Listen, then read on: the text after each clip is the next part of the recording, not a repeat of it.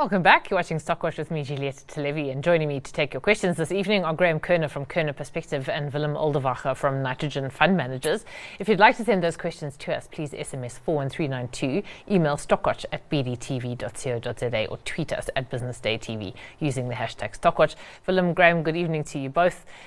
Graham, if I may start with you, it was an okay day for the market today. You had the All-Share rallying about 0.5%. You had quite a few stocks that I suppose are exposed to the Chinese economy and the China opening story doing particularly well. And there was a bit of recovery in the banks, but not enough to counter what happened last week.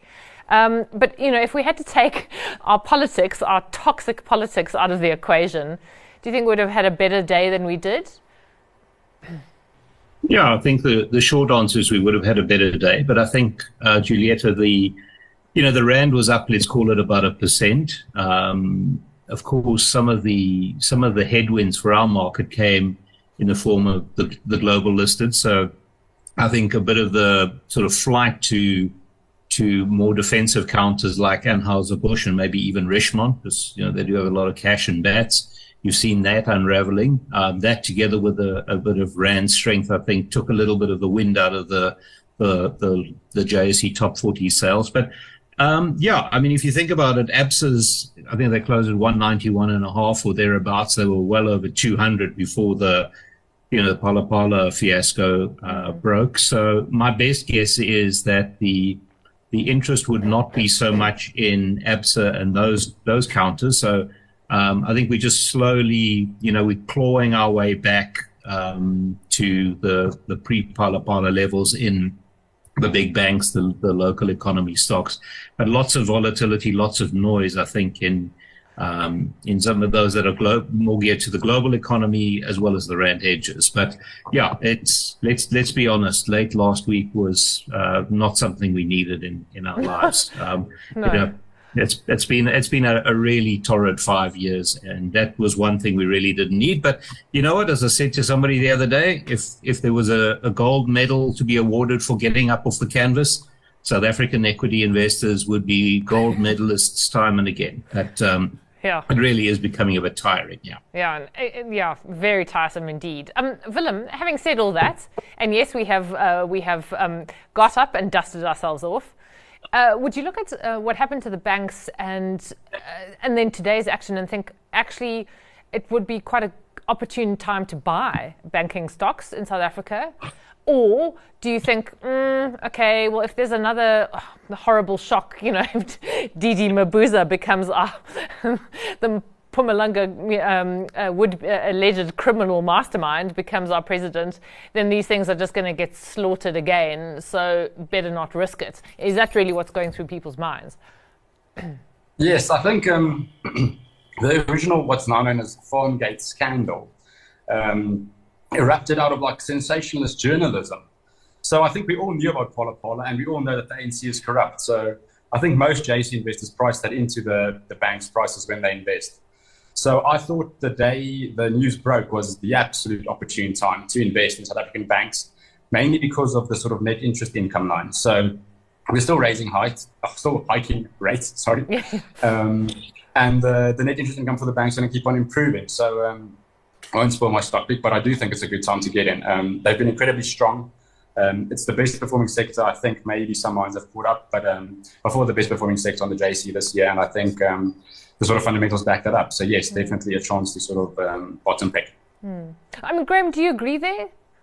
Well, Juliette, I think our biggest holdings in our client portfolios are in the big banks. So, I would agree with what Willem has said, but, the value story and the low PEs and the restoration of income statements, particularly balance sheets, have never really been a problem for South African banks. That's been around for some time. So I agree, when ABSA lost, let's call it 10% in a day, gave a unique opportunity. But we've been sort of up to our eyeballs in big banks for a while. So unfortunately, we really couldn't add many more. But I would agree with Willem. I think good valuations, great balance sheets. And, if we get if we move on to the grey list, I would argue that's probably also in large part priced in. So I think that's the one real risk. I think for the next few months, aside of course for an elective conference and a revolving chair in the hot seat. So other than that, I think there's a great story for South African banks. In fact, you can buy any one of them, even Investec. They delivered a lovely turnaround. So yes, I would agree with Willem. What about any of the companies that came out with results today? And actually, there were a surprising number of them. I mean, Willem, we could talk about the good, bad, and the ugly. The good being, I guess, Signia. Alex Forbes wasn't bad. I mean, Nampak, Theresa was pretty good. I don't know if you had a look at any of those, but both Signia and Alex Forbes have been quite generous with their dividends, even though in Signia's case, assets under management fell, and in Alex Forbes' case, there was, I can't remember what happened to their headline earnings, but they were certainly more generous with the dividend than the actual earnings and revenue statements would suggest. Yes, so both of those stocks had sort of reduced earnings. I think that follows on from 91 and Coronation, just because of the market being pretty poor. So obviously performance fees have shrunk. These businesses are great. I really like asset managers. I think I say that often. You'd sort of get a lot of beta upside and very little of the downside. So you've got this massive base of management fees. And if the market does well, they earn performance fees. So I think it's a great time to invest in them now. We also sort of hold a decent amount of sort of long exposure in asset management. And I think it just makes sense, especially now with sort of people talking about like Fed tapering or inflation peaking or whatever you want to call it. Sort of at the turn of the market, you sort of get the full call option on the market itself. And there's more than sort of a one beta. So you get the asset managers perform better than the stock market when the stock market does well. So I think it's a great place to be. They're generally very safe. They have high yields in South Africa. And the results aren't bad. Like this year's results, to be honest, some of the asset managers are down 20-30%, and the results are only down 10%. So, I mean, relatively, it's a pretty good time to buy these stocks, and I would definitely sort of recommend having them in a portfolio. Yes. So, are there any particular? I mean, you say you've referred to them. I mean, on the basis of Signia and Alex Forbes coming out with numbers, and we've had Coronation, we've had 91. So, having surveyed the landscape, and I suppose also PSG Consult, although I wouldn't say PSG Consult is as cheap as the others because they didn't decline to the same extent that the others have. I mean, do you have a favourite now from this kind of basket? Yes, so definitely Coronation. I think they're by far the highest yield and the highest forward yield. And then I think they were hit quite hard with their sort of emerging market exposure this year.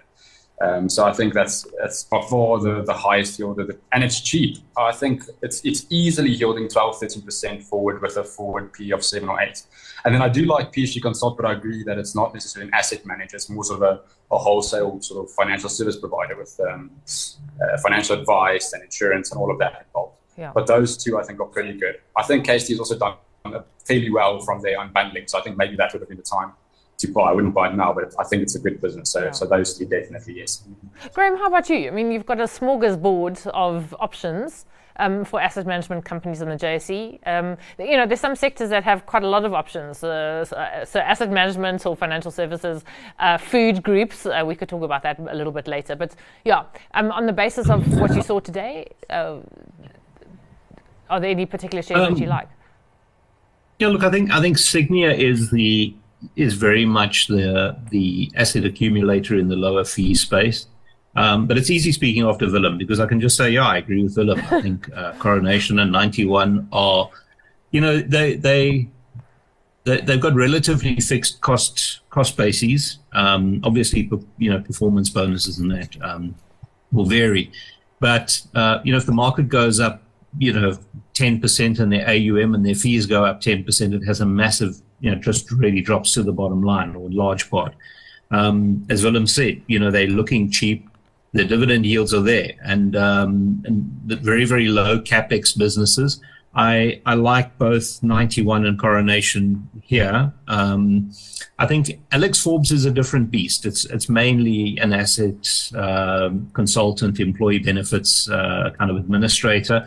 We strangely get Alex Forbes exposure through African Rainbow Capital because they obviously have a reasonable holding in there. And people might say, but you're too diluted through through Rain and Time Bank. But the reality is, a lot of people don't put the valuation that management do onto Rain, for example. So you can say, well, then it's a bigger part of the NAV. So I think I would probably, if you're looking at Alex Forbes, I would seriously consider doing it through AIL. And then, as I say, Signia is the when I say new kid on the block, they've already accumulated massive AUM. I personally think, though, that, and I'm not saying this because we're second-hand share dealers and we believe our nonsense, but I do believe that the case for active management, you've seen it in the last while. We were talking about the big banks' performance, let's say on a year-to-date versus the market. Okay, even after the fiasco that was last week, I think there's a case to be made for active. So I think that incredible growth we've seen in passive, where Signia obviously has been very, very successful, and rightly so. I think that you'll find that you might find people maybe allocating capital back to active strategies, maybe not right now, but I think in a year's time. So I think Coronation 91 really look, as Willem said, the risks, I believe, are asymmetrically on the upside for you. I can't see the markets getting pounding awfully much more. Both of them have got significant offshore AUM, 91 maybe a little bit more. So yeah, I think both of those look good, and then the others you can add if you specifically like them. But I probably wouldn't buy 3 asset managers or financial services companies. Okay. And then a quick question before the break, which maybe we discuss, Willem. Despite very favourable interim results recently, why has Robex fallen 20% in the past 2 weeks? If we talk about, we're talking about the small, medium cap sector of the JSE. Any idea why? Do you think it's sort of news from Sanral that Sanral seems to be now again in a mess, allocating tenders to Chinese companies rather than South African firms? Do you think that's maybe had an impact? Yeah, I think their sort of portfolio of little sort of construction companies and whatever they I've forgotten now what they do, like just the little, I think they have the tar company and the little sort of engineering business. I think some of it's just the rand, and I think the rest of it's the fact that it was a small cap stock that ran past its fair valuation. So that's the simplest, most accurate answer I can give on that. Okay. Graham, would you concur, or do you think there's some other factors there? Because it has been a precipitous decline.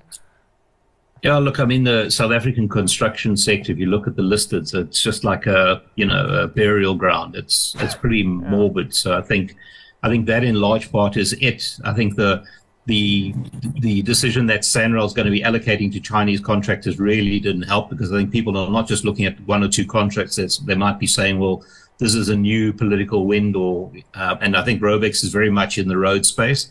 But if you believe the forecasts, this thing is ridiculously cheap. But investors are so scared of South African construction stocks, particularly with what we've seen, in Wilson Bailey and Oz, and in Murray and Roberts, for example, and the inability to offload Clough, for example. Yeah, Willem. I mean, Graham was talking about Clough and Murray and Roberts now being unable to sell Clough, so it's had to put it under voluntary administration in Australia, which it does say it's quite a nimble process, but obviously the share price slumping today, 21%.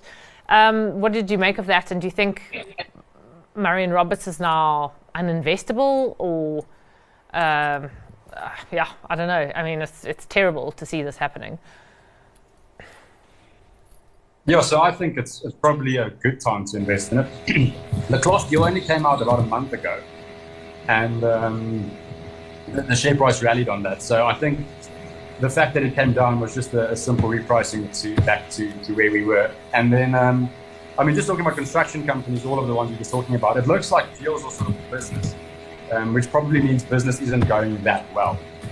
So if you like the idea of a construction company, which I personally really don't, especially in the sort of current sort of uncertain, at least sort of geopolitical landscape, that is maybe not the worst buy. But the fact that the deal fell through wasn't that much of a surprise. I think so many of these deals price in fully always on the first piece of news. ABI with Pepsi, I'm thinking Telkom with MTN, this deal with Clough.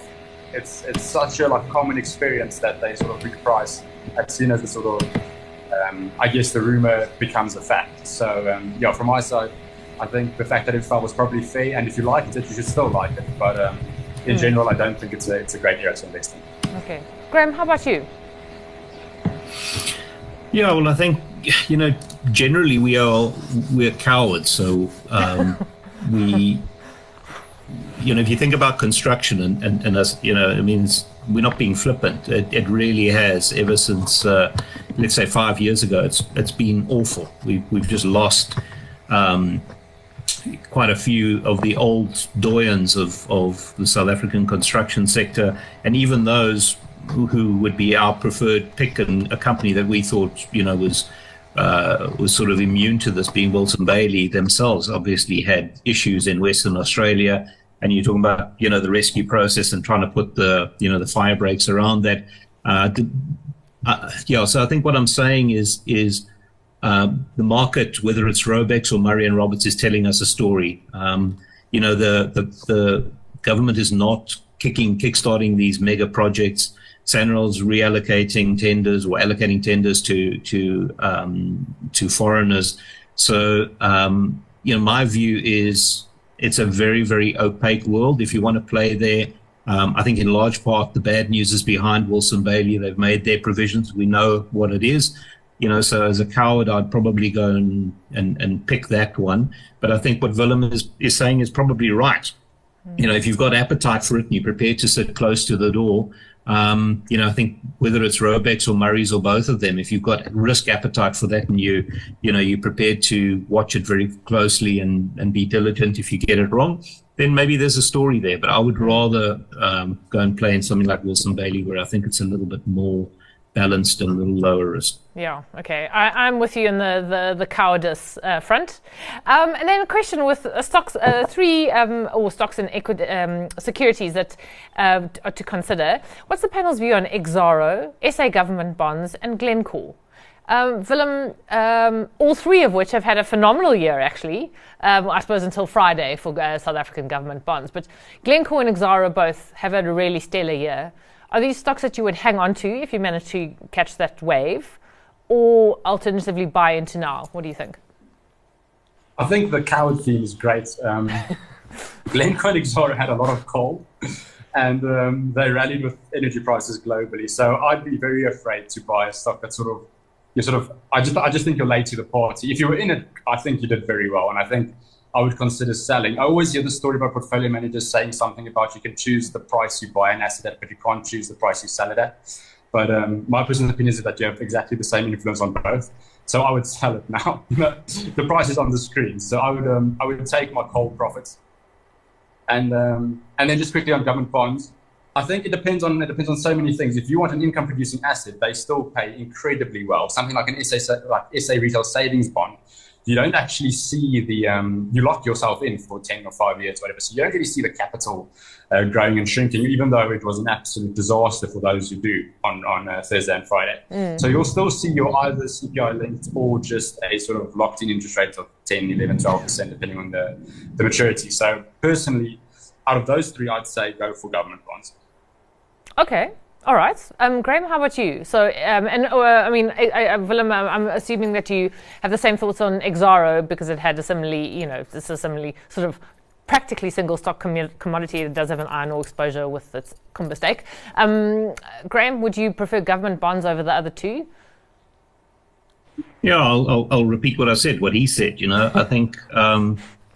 I think government bonds, but I'd probably sit on the shorter end of the curve because you get a nice yield pickup on cash, but you're not taking a lot of duration risk. So, sort of 5 to 10 years is probably the right place because you get a nice pickup, but you're not massively exposed to capital losses because we don't know what's going to happen. We were talking about an elective conference in a couple of weeks' time, not even.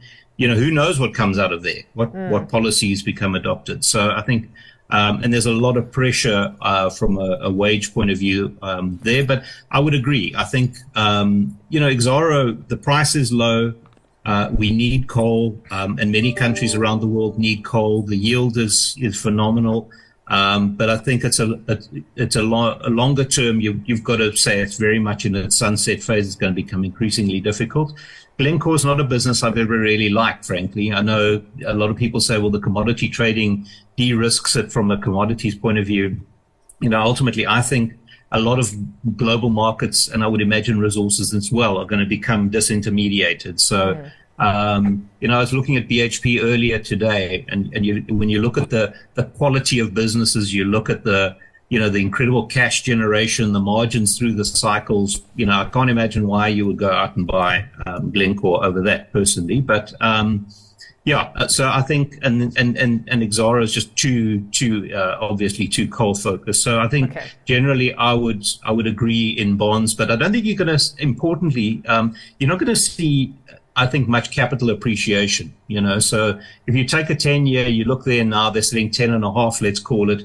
Where do you expect it to go to? Do you think it's going to go back to 8? I really can't see that happening, because I think inflation's not going to collapse, but it's going to trend lower, but it's not going to move fast enough. And I think there are some political headwinds as well. So what I'm saying is you're going to get a yield pickup, and you might get a little bit of capital appreciation, but you're not going to get much. Okay.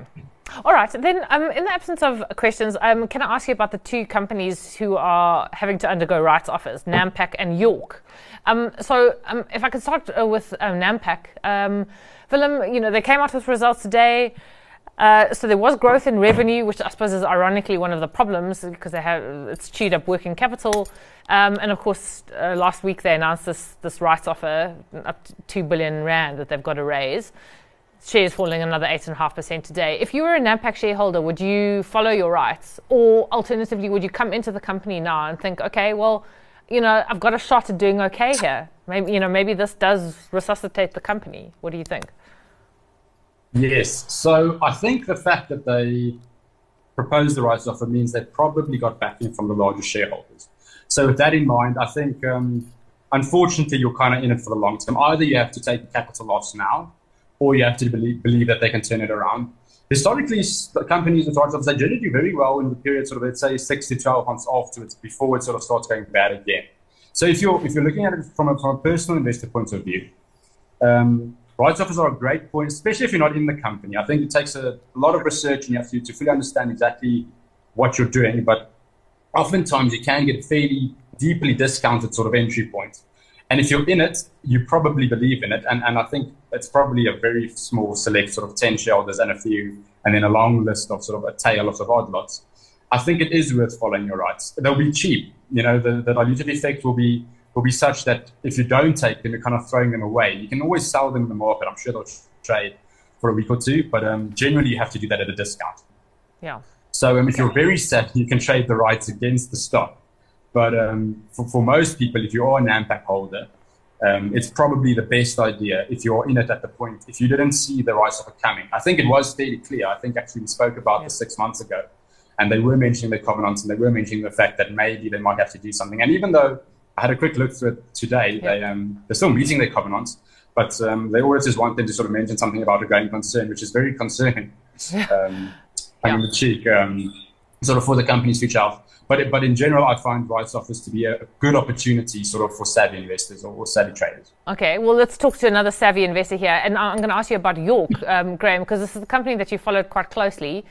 It's quite interesting, the reasons that they've given for the rights offer, and it doesn't seem to be like a crisis cat call. This seems to be I don't know. What did you think of it and the price at which they've set it?